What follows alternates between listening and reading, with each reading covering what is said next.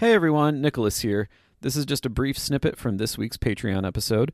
If you like what you hear, you can unlock this and every other Patreon episode for just $5 a month.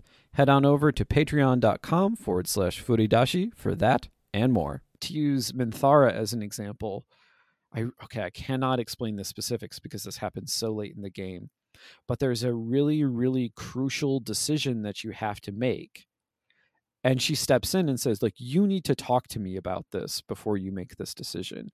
And in order to do that, and it doesn't occur within the context of just like the regular, you actually have to exit out of the dialogue that you're already in, specifically go to her, talk to her, and you have a similar conversation with her like you do many other times in the game, in which she comments on various NPCs or like other companions, and you actually have to kind of like work things out between the two of you. You don't have to do this, but she has stepped in. And if you like, here's the thing, and because I went back and checked to make sure that this was the case. If you talk to her first, and it doesn't matter what choice you make subsequent to that, she will approve. But if you don't talk to her first, no matter what choice you make, she will disapprove. And not just in the like, oh, the text appears on the screen, like it's a massive hit to your approval. It's not small. And so there's this thing where it's like it is the game is simulating it, but it is that dynamic where it's like the game is saying like, I'm going to pull you aside. We have to talk about this first. And if you don't, then the simulation of this like other supposed player character, but it's a companion, will actually get kind of pissy with you in the same way that a person sitting at the same table might actually get pissy with you. It's not quite the same because, Minthara is not my personal friend. It's not someone who's like a relationship I care about. The relationship ends the second I turn the game off. But it does a really brilliant job of evoking those feelings and evoking that sort of subjective reaction to being like, I could really ruin this with her. And if you're romancing her, that hit will fuck you. Like that disapproval hit will fuck you. And then she won't. So yeah. Yeah. And I absolutely love that I will never, it's not that I will never see that, is that by the time I will have gotten there, it will be 2 years from now, when I will see that content, right? Yeah. And I think what's been fascinating for me is that like the approval and disapproval system really only works with these character specific, I guess, quirks. And Yeah. I don't want to say quirks, right? Because that's not what that really devalues it. But what it really means is, or boils it down to, is that like another player character, right, or another non-origin character will not have the writing or the time of or the budget, like, right, to write every single permutation of another player origin character going, hey, you should talk to me about this, right? Because like that would overwrite, right, whatever the player's canon for that character is. Yeah. Right? This is only possible in a situation where she is your companion. It is a single player.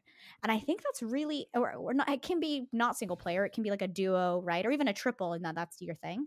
But I think that's really telling of like how much they wanted to pull in and level up, right? You mentioned the Dragon Age aspect where you won't really have those. And I don't so much disagree, as I think their delivery methods are very different. Like they require you to engage and interact with a single NPC versus they require you to engage. They can do it in line with the dialogue choices you're making. Yeah. Okay. Because Yeah. there is a leave function Yeah. in the Baldur's Gate 3 and dialogue in Dragon Age Inquisition, right? And eventually we'll be figuring and getting to explore Dad, which is Dragon Age 4, by the way. We'll be able to understand, like, are they going to implement a leave function? Because for all practical purposes, Dragon Age has not been in a game of, it has been almost like an interactive visual novel, right? Every choice you make like propels you forward and forward and forward. Certainly right? more so than most games of its Certainly more so than most games, right? Yeah. Even in for all of the BioWare purposes, right? Even in KOTOR, there weren't a lot of options. Like there was never always a leave option, right? Yeah. And in Divinity, they always had the leave option to enable someone else to take over the conversation. But also what's interesting is that in multiplayer, that leave option, So let me rephrase it. Let me go back to tie this up. In single player, since you have that leave option, they can do it in line, right? Yeah. And I don't know if that comes from just the 5e aspect, which is something you need, but I think it comes from uniquely Baldur's Gate 3 from Larian Studios working off their Yeah. tech from Divinity OS 2. And Yeah. let's wrap that up before I ask, or before I actually go into the save state slash awkwardness. What they don't really get right about this is that Yeah. this is a very inherently single player experience for you, right? Yes. Yeah. Yeah. So, I mean, but the question, and it kind of has to be precisely because, so they're stuck with a very thorny design decision, which is like, how do you how do you represent something that is fundamentally social? I mean, generally speaking, we think of social interactions as like needing other people and the dynamic interplay that's involved with other people and their differing choices and sometimes doing things that you wouldn't necessarily expect them to.